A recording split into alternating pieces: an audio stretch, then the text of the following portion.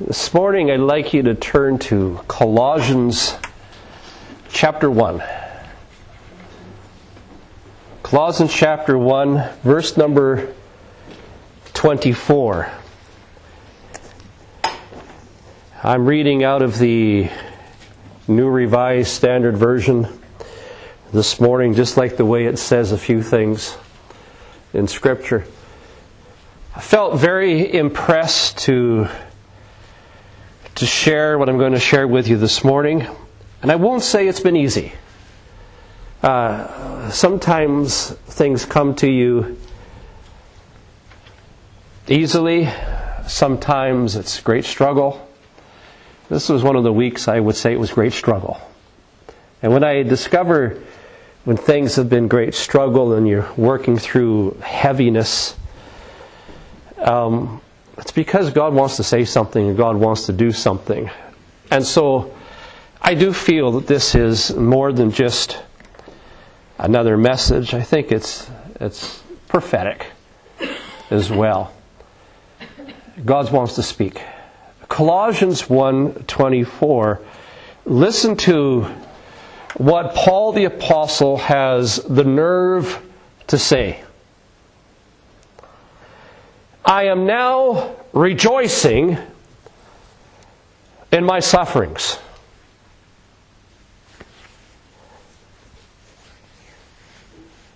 And that's the response I thought I'd get. I am now rejoicing in my sufferings for your sake. And in my flesh, I am completing what is lacking in Christ's affliction for the sake of His body, that is, the church. Perhaps this is a strange verse to read. Rejoicing in suffering, completing what is lacking in Christ's afflictions. What on earth does this mean? Now, I assume everybody here would be fairly familiar with the Apostle Paul in the New Testament. He obviously endured an awful lot of hardships in taking the gospel to the world.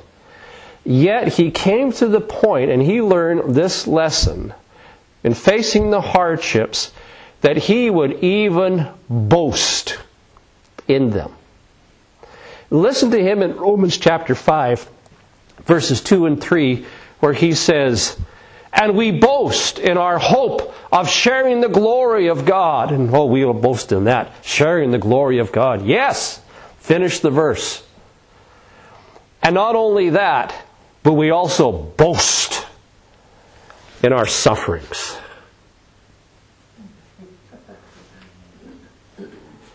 Now, Paul realized that by bearing hardships on behalf of the people of Christ, that he was entering into a fellowship of Christ's sufferings.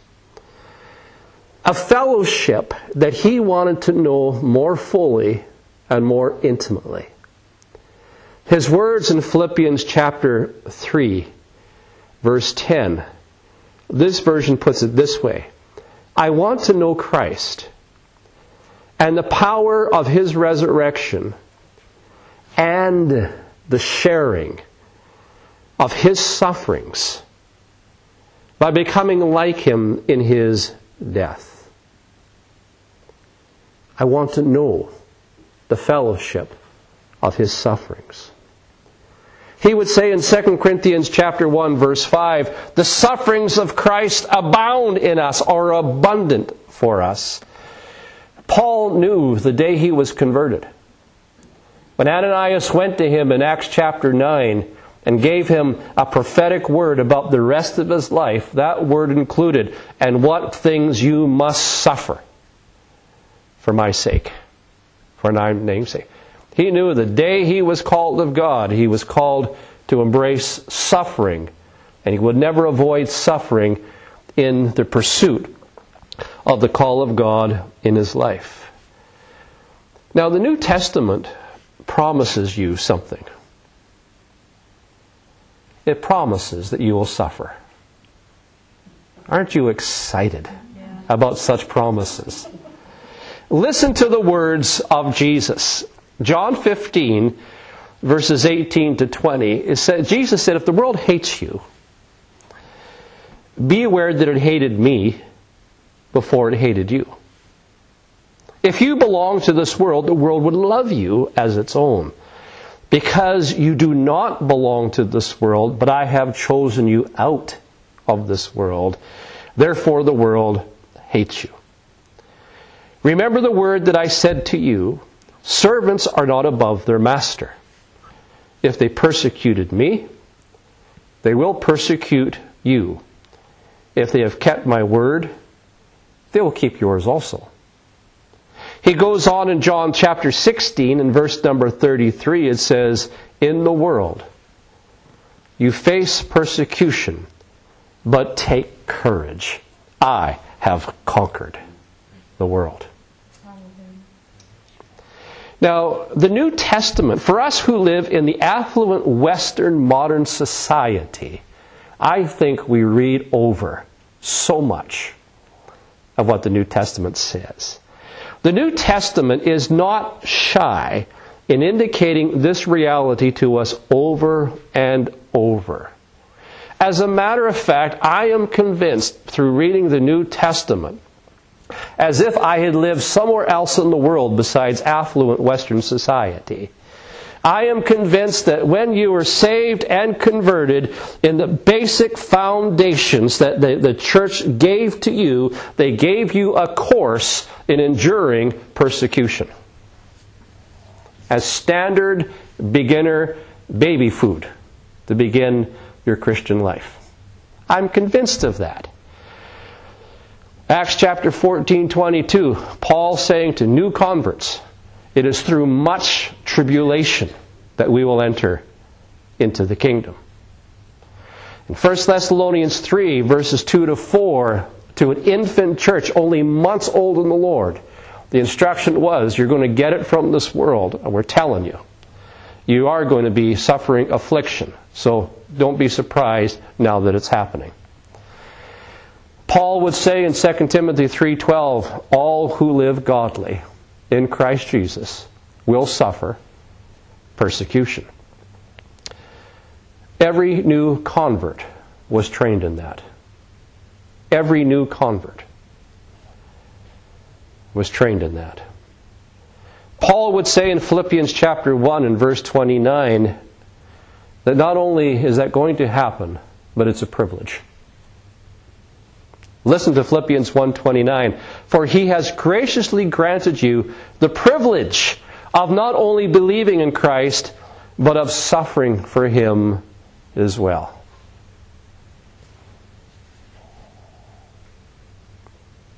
For us who live in the West, we read over that stuff and it doesn't click with us.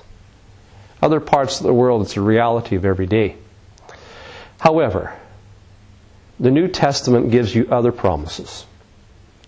And the promise is not the removal of challenges and difficulties. But listen to this. There's a promise of unexplainable joy in the midst of it. Now, that should have got an amen. Inexplicable joy. We have a mindset of a rapture mindset. We have a mindset that, God, get me out of here before it gets difficult circumstances. I don't see that in the Bible. What I see is joy in the midst of difficult circumstances. Not an escape from pressure, but the power of God in the midst of your pressure. If you don't say amen, I'll run around the building and say it for you.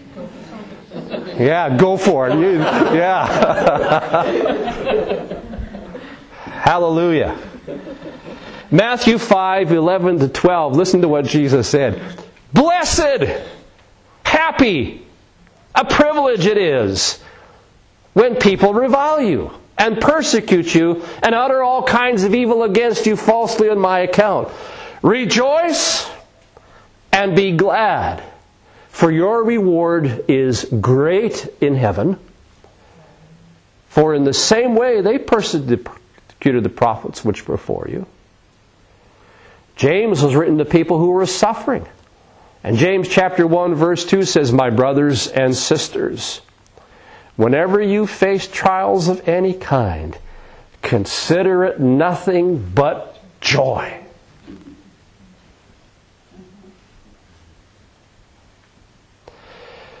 First Peter 1. 1 Peter written to people in the Colosseum of Rome, with their life threatened, persecuted beyond comprehension. Nero lighting them up at night and baptizing them in, I don't know what, some pitch of some sort and setting them on fire, facing lions. 1 Peter was written to people exposed to that kind of stuff. What are you going to tell people like that? 1 Peter 1, 6-8, in this you rejoice. In this you rejoice. Even if now for a little while you have to suffer various trials, you believe in Him and rejoice with an indescribable and glorious joy. Are we people of the Spirit?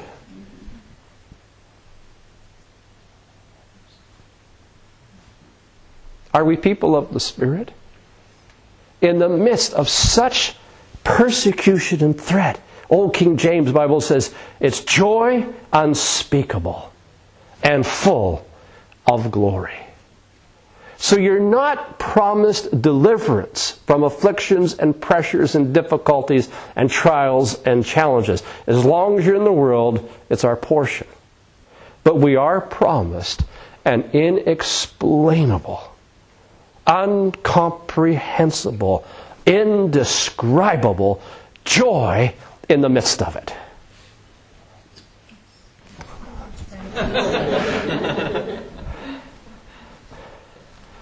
I've been in churches where they do it. Come on. Remember being in Jackson, Mississippi, I tell you, I was me and one other person, only white people in that place. They ran. You say something they like, they got up out of their seat, they ran to the front and they ran to the back. It's fun preaching to that. It's fun preaching to that. But no matter how hard the hardship is, there will always be, come on, no matter how difficult, how intense the challenge is, there will always be a greater measure of inexplicable, joyous grace to compensate for you.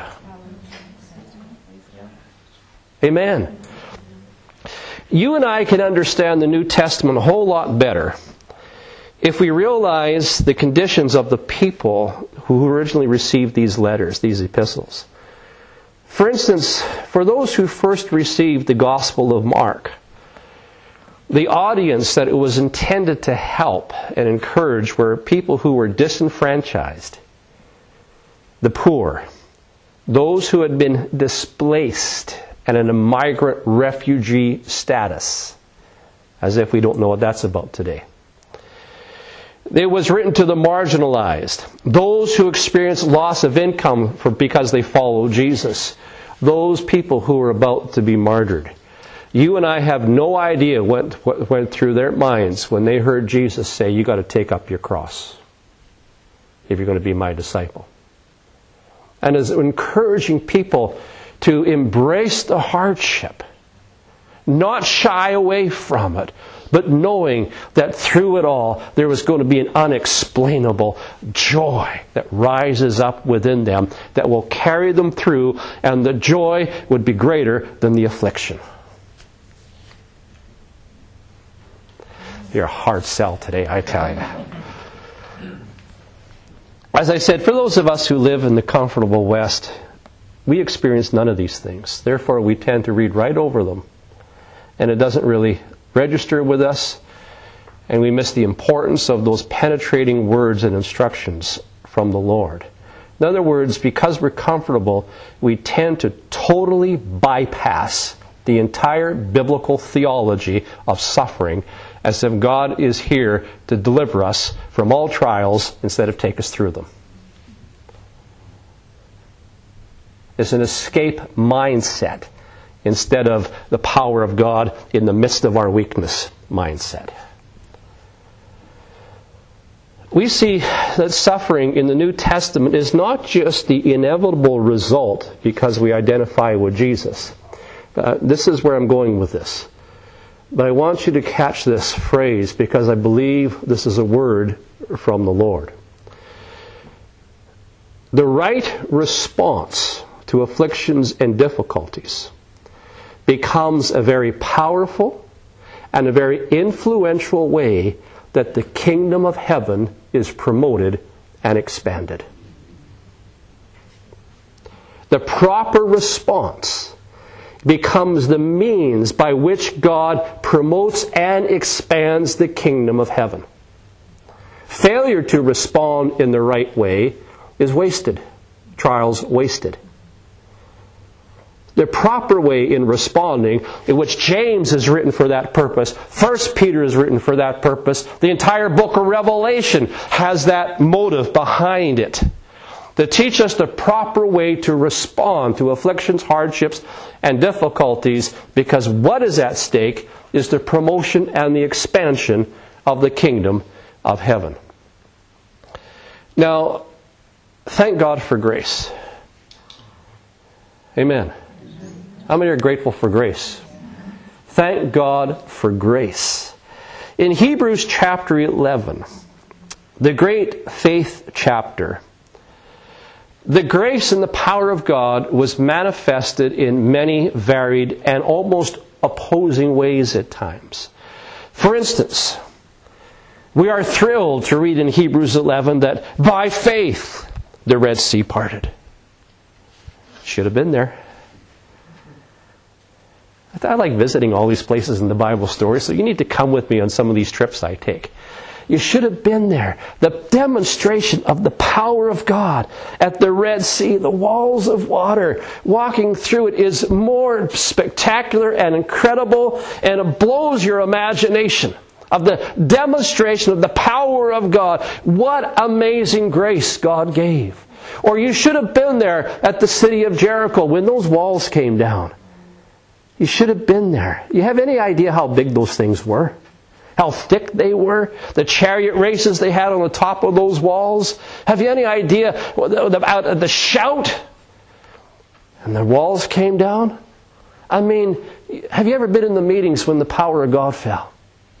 Have you ever been there? Have you ever been there when heaven comes down? I was there in Bulawayo, Zimbabwe when it happened. I was there in Kigali, Rwanda when it happened. I've been privileged to see the whole room saturated, soaking in the presence of God, and miracles happen. Darla and I were in a meeting back in Canada where a woman gets out of a water baptism tank, and she was this big when she went in, and she came out of that water that big, and there was an instant miracle in her body that everybody could visibly see, threw and off crutches, braces off her legs, running around the place. You should have been there. We all want to see that, don't we? Hungry for the presence of God. There's one way to it, church. Let's pray and pray and pray. And never give up. But keep persevering in prayer. Hebrews 11 is powerful. We're inspired by it. But let's read the whole chapter. Because if we continue to read Hebrews 11, we discover that there are many people in that chapter who refuse. That's the word that's used. I don't want a miracle. I refuse to be delivered from it. Why? Because they knew that a martyr's crown received at the judgment yet to come was more to be desired than deliverance from a trial in the present. Check it out. That's what your Bible says. So no, I prefer not to be delivered because I'm looking for the reward. And if I have the joy of God without deliverance, there's a greater reward at the end of the story than the power demonstrated here and now. Is that what it actually says? Hebrews chapter 11, read it. Some of them were mocked and flogged. In Hebrews 11, some of them suffered in chains, imprisonment. Some of them were stoned to death, sawn in two, killed by the sword, went about without proper clothing. They were destitute, persecuted, tormented. They wandered in desert, hid in caves and holes in the ground. And they are commended for their great faith. Amazing. And the writer of Hebrews back in chapter 10 is exhorting them. He says, when you came to the Lord, you suffered tremendously. You suffered the loss of your life, the loss of your belongings, the loss of your homes, because you embraced Christ. But Hebrews 10, 32 to 34 says, and you did it with joy. Unexplainable joy in the midst of these severe, difficult, unimaginable sufferings. So the truth is this, and here's a little a refining of our thinking here. The power is not in the miracle. The power is in the grace that becomes evident. Sometimes grace issues forth in deliverance in the here and the now, and there's an outright display of miraculous power doing things that blow the human imagination. Bible's full of miracles like that. And sometimes the grace issues forth in unexplainable strength and joy and transformation under the worst of pressures. And the people are sustained by a supernatural peace and a supernatural joy that makes absolutely no sense to the outside observer. Is one greater than another? The fact is, no, they are two different expressions of the power of God. Two different expressions of the power of God. And if we are in a difficult situation, what do? What should I believe for? There's only one way to find out. You pray your way into the heart of God until He talks to you. But people would just rather me give them formulas. There's no formulas. It is all relationship with God, and there's no shortcut to praying your way into the heart of God. No shortcut to it. Wish there was. Don't you think a formula would be easier? But no, it requires a response, a prayer. And it's up to God which way His grace will be expressed. He knows what's best. But listen to this carefully. It is through the power of evidenced grace by which God validates the truth of the gospel. And I'm going to repeat that because it's important. It is through the power of evidenced grace that God validates the truth of the gospel. And it's so important, I will say it again. It is through the power of evidenced grace that God validates the truth of the gospel. You've heard me say many times, and I will continue to press this point home, the main message of Jesus when He came to preach the gospel was this: the kingdom of heaven is at hand. The kingdom of heaven has come. That's the content of the gospel. It's the kingdom, it's the kingdom, it's the kingdom. And in the person and the ministry of Jesus, the kingdom has begun, it's arrived, and it's inaugurated, and Jesus came. The kingdom has come. When Jesus said such words to the culture of His day, and there were the Pharisees and the Sadducees and the Essenes and the Zealots and all these different groupings of people in the time of Jesus, and there were those who couldn't care less. But when Jesus came and John the Baptist came with that message that the kingdom of heaven is come, all of Israel was set ablaze. National sentiments rose to the surface. Hope that had been buried for centuries was fueled into flame again. And the whole nation comes alive with this concept. The kingdom is coming. The kingdom is coming. But, and there's always a but, isn't there? But the kingdom came contrary to the expectations that people had. Jesus did not initiate a military takeover. He did not call fire down to consume his enemies. Even the 12 disciples were very confused. Master, can we have the right hand and the left hand in your kingdom? Would you come? Remember James and John? Remember that? I wonder if they saw Jesus on his throne with that crown of thorns on his head, if they still wanted the right hand and the left hand. That was given for a couple of thieves. But you remember, they're so confused. And Jesus says this, and listen to the words of Jesus. Mark 10:42-44. You know that among the Gentiles, those whom they recognize as the rulers lord it over them. And their great ones are tyrants over them. But it is not so among you. But whosoever wishes to become great among you must be your servant. And whoever wishes to be first among you must be the slave of all. For the Son of Man came not to be served, but to serve and to give his life as a ransom for many. The message of the kingdom is this: the kingdom of heaven wins. The kingdoms of this world pass away. But the kingdom of heaven has been inaugurated. And the kingdom will be consummated when Jesus comes back again. The kingdom of heaven wins. Come on. The kingdom of heaven wins. But how does it win? Is the question. It wins not through blood shedding, but it wins through gracious self-giving on behalf of your enemies. You overcome evil with good. I'll say that again. It wins not through blood shedding, but it wins through gracious self-giving on behalf of your enemies. Isn't that what Jesus taught? It grows. The kingdom of heaven grows. But it grows through apparent weakness, not through conquest.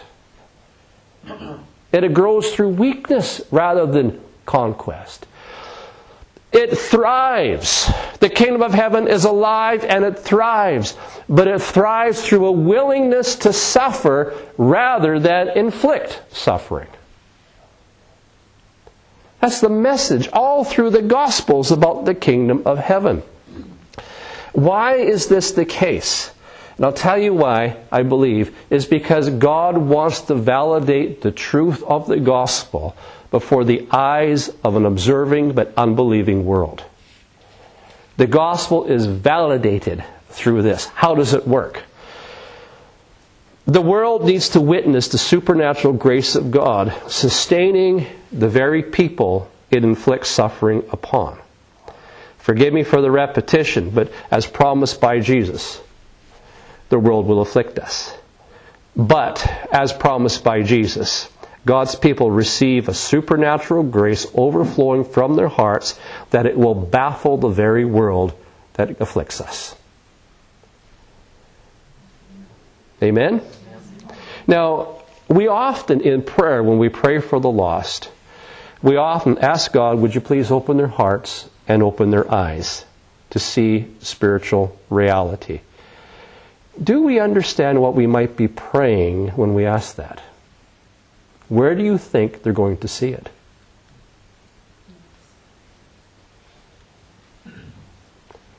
Lord, open their eyes that they might see spiritual reality.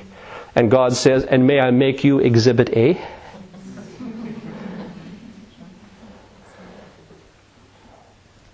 That's right. That's right, it's right. May I make you Exhibit A so they can see it? You see, a demonstration of overwhelming grace in the midst of an impossible situations, it has the power to open their eyes. It has the power to plow open hearts that have become hard. Grace in your life, in the midst, joy in the midst of the most excruciating, difficult circumstances, has the power to plow open the heart of everybody who sees you. We want God to open their hearts. May I make you Exhibit A.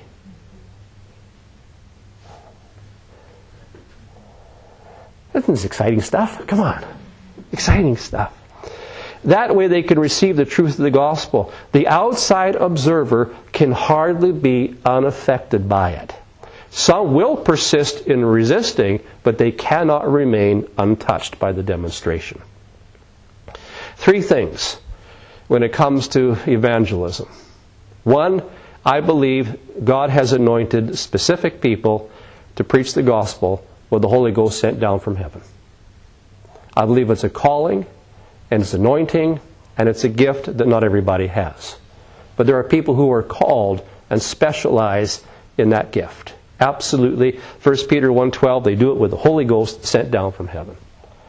2, God confirms that word with signs following.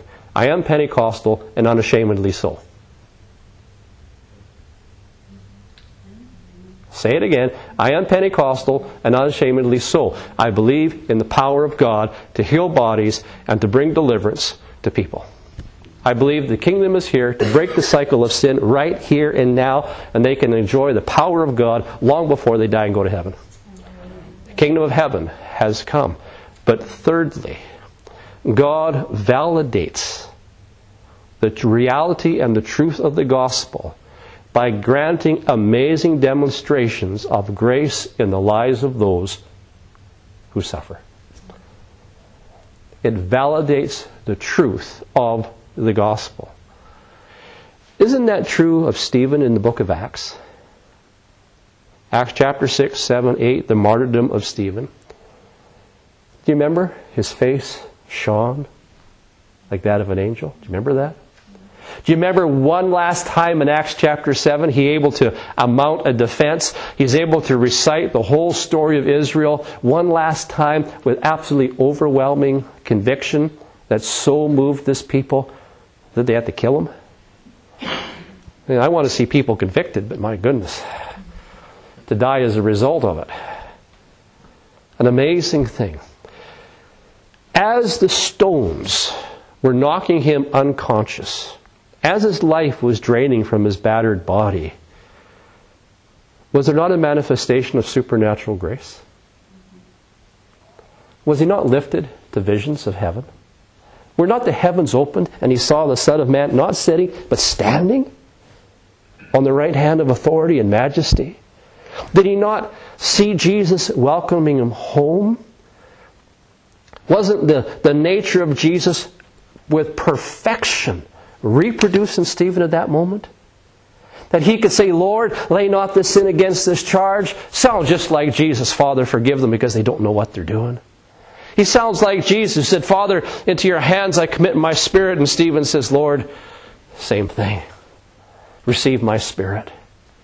Perfectly reproduced in the midst of excruciating trial. Amazing. And who witnessed all that? Who had a hard heart? Right there watching it. Who was resisting everything within him against the gospel? A man named Saul of Tarsus. Saul was a witness of inexplicable glory in the moment of agony. And guess what it did to Saul? Guess what it did to Saul? It hunted him down. That demonstration of grace hunted him down until he had to submit to the reality. Stephen was Exhibit A. opening the eyes of an unbeliever. Amazing, isn't it? What about Paul himself? Saul becomes Paul. Well, Acts 16. He had a friend named Silas. Philippi. Cast the demon out this girl. The whole city gets into a riot. I mean, do we have any idea what it's like to be beaten by rods? To be flogged with cruelty? Have any idea the pain that was in their body? And then the humiliation of taking these battered bodies and throwing them into the most innermost dungeon in the Philippian jail, in the darkest place. Oh, what a time to moan and complain. I serve God and this is what I get. I give my whole life and this is what I get.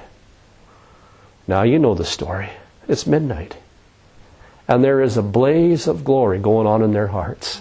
There is joy unspeakable and full of glory, that no matter what that outward pressure is, the power of God, that grace of God is being manifest in their heart and in their soul. And in the most difficult circumstances, they are so exuberant about praise. In the most back room of that building, they must have been making one huge noise for the rest of the prison to hear them shouting and singing and praising at midnight in the back dungeon.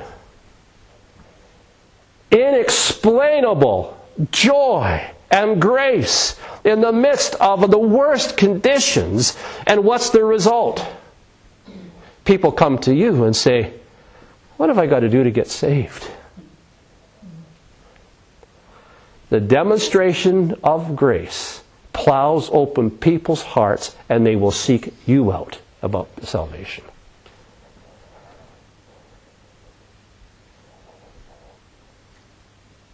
So shall we continue to pray? Lord, open their eyes. Yes, we should. Absolutely should. Grace revealed under pressure results in conversions.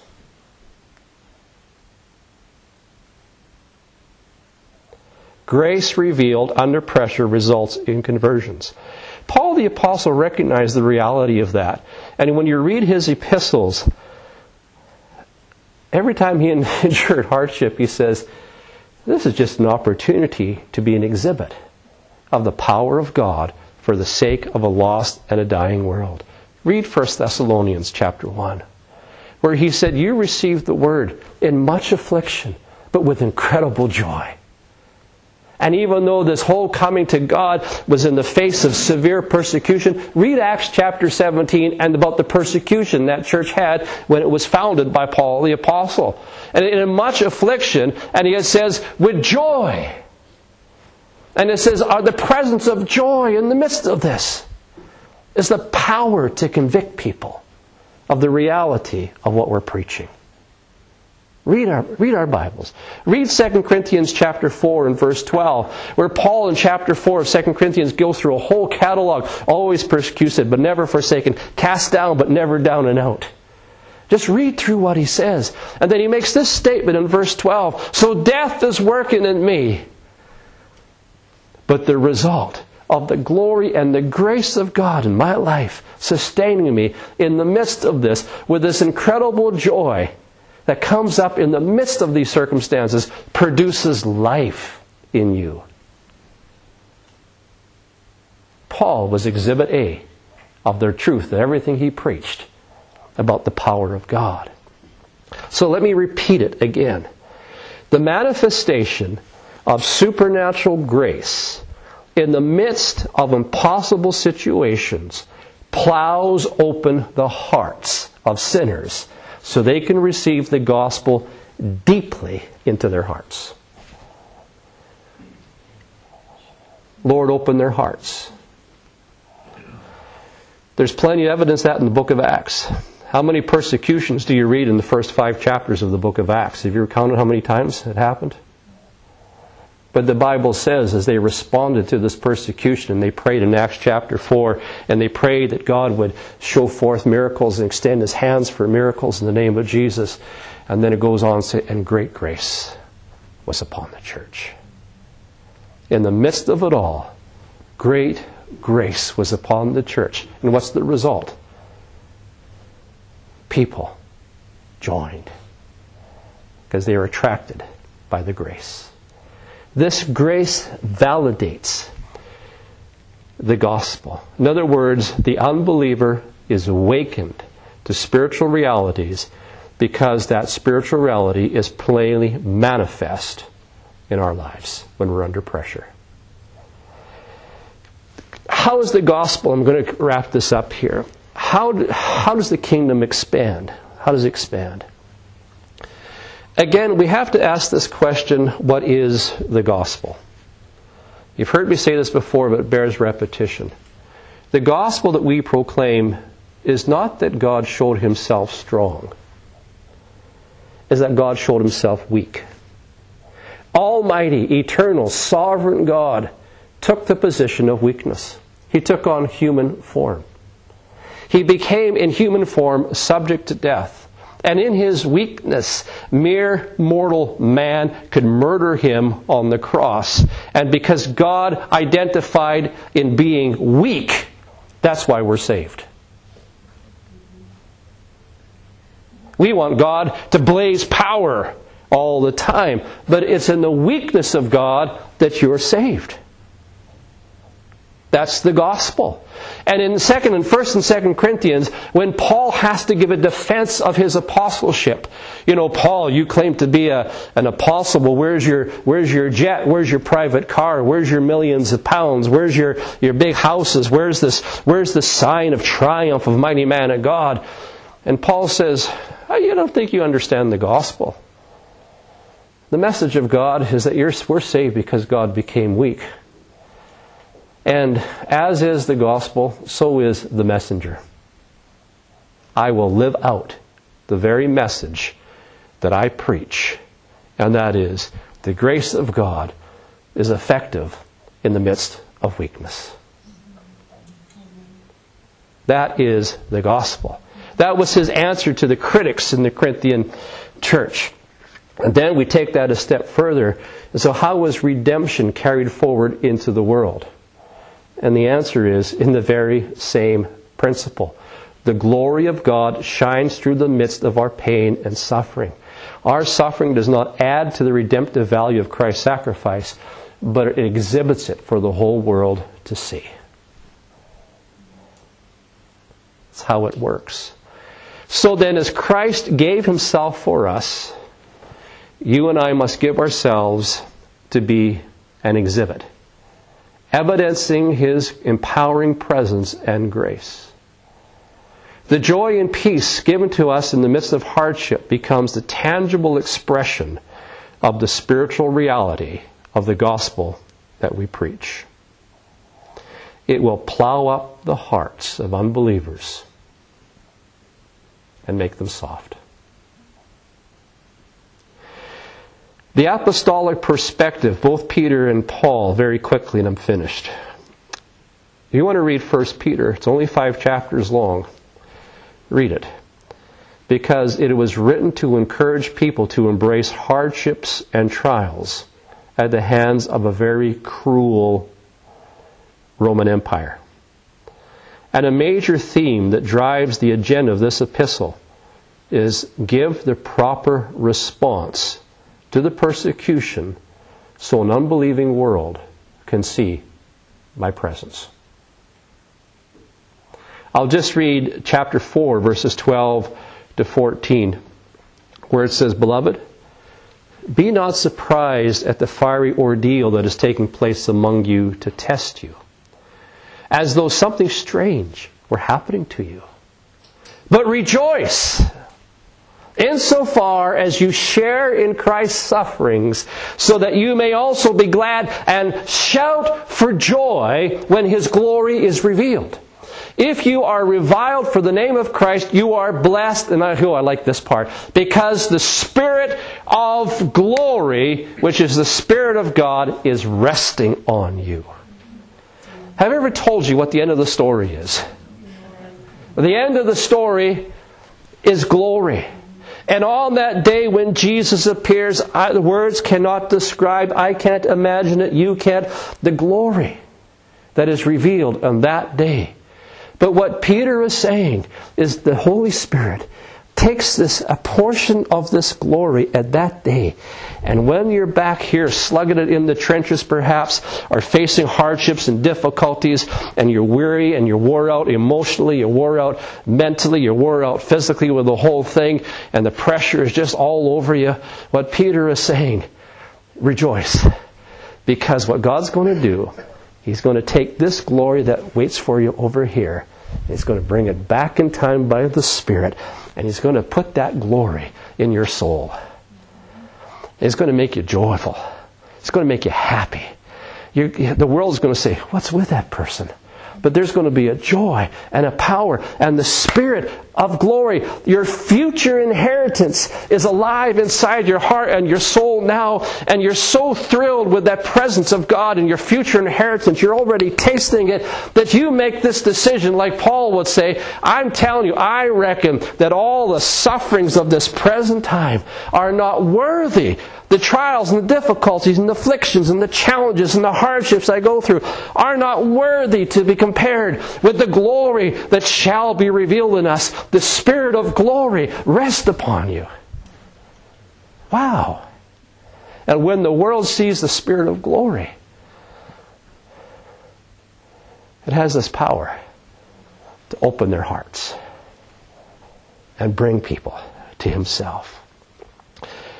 Paul was so alive to that reality that in 2 Corinthians 11 and 2 Corinthians 12, when he got a little bit weary of the challenges, thorn in the flesh, God, can't we just get rid of this, please? A little tired of being plots in my life all the time, a little tired of challenges and hardships and afflictions, and I really don't care to spend another night in the day in the deep, and I don't care to have another prison sentence. I don't care. Ever get that way? A little weary of it? And he prays 3 times. And God says, tell you what, Paul. I want you to be an exhibit of my grace and glory. So how about this? How about no for an answer? But I'll tell you what. I'll give you more grace than you can handle. I'll give you overwhelming sustenance and joy and grace. And you'll shine with the power of God in the midst of the difficulties and the challenges, and the Spirit of glory will rest on you. And Paul said, oh man, if that means the power of Christ may dwell on me, I don't want deliverance. Instead, I'm going to start boasting. I'm going to start rejoicing. I'm going to start shouting. I'm going to start getting excited about these challenges coming my way, because I am going to experience the presence of the living God welling up within my heart and within my soul. And I'd rather have that than deliverance. And he says, I boast in it. I rejoice in it. I become a demonstration of the power of God to a lost and dying world.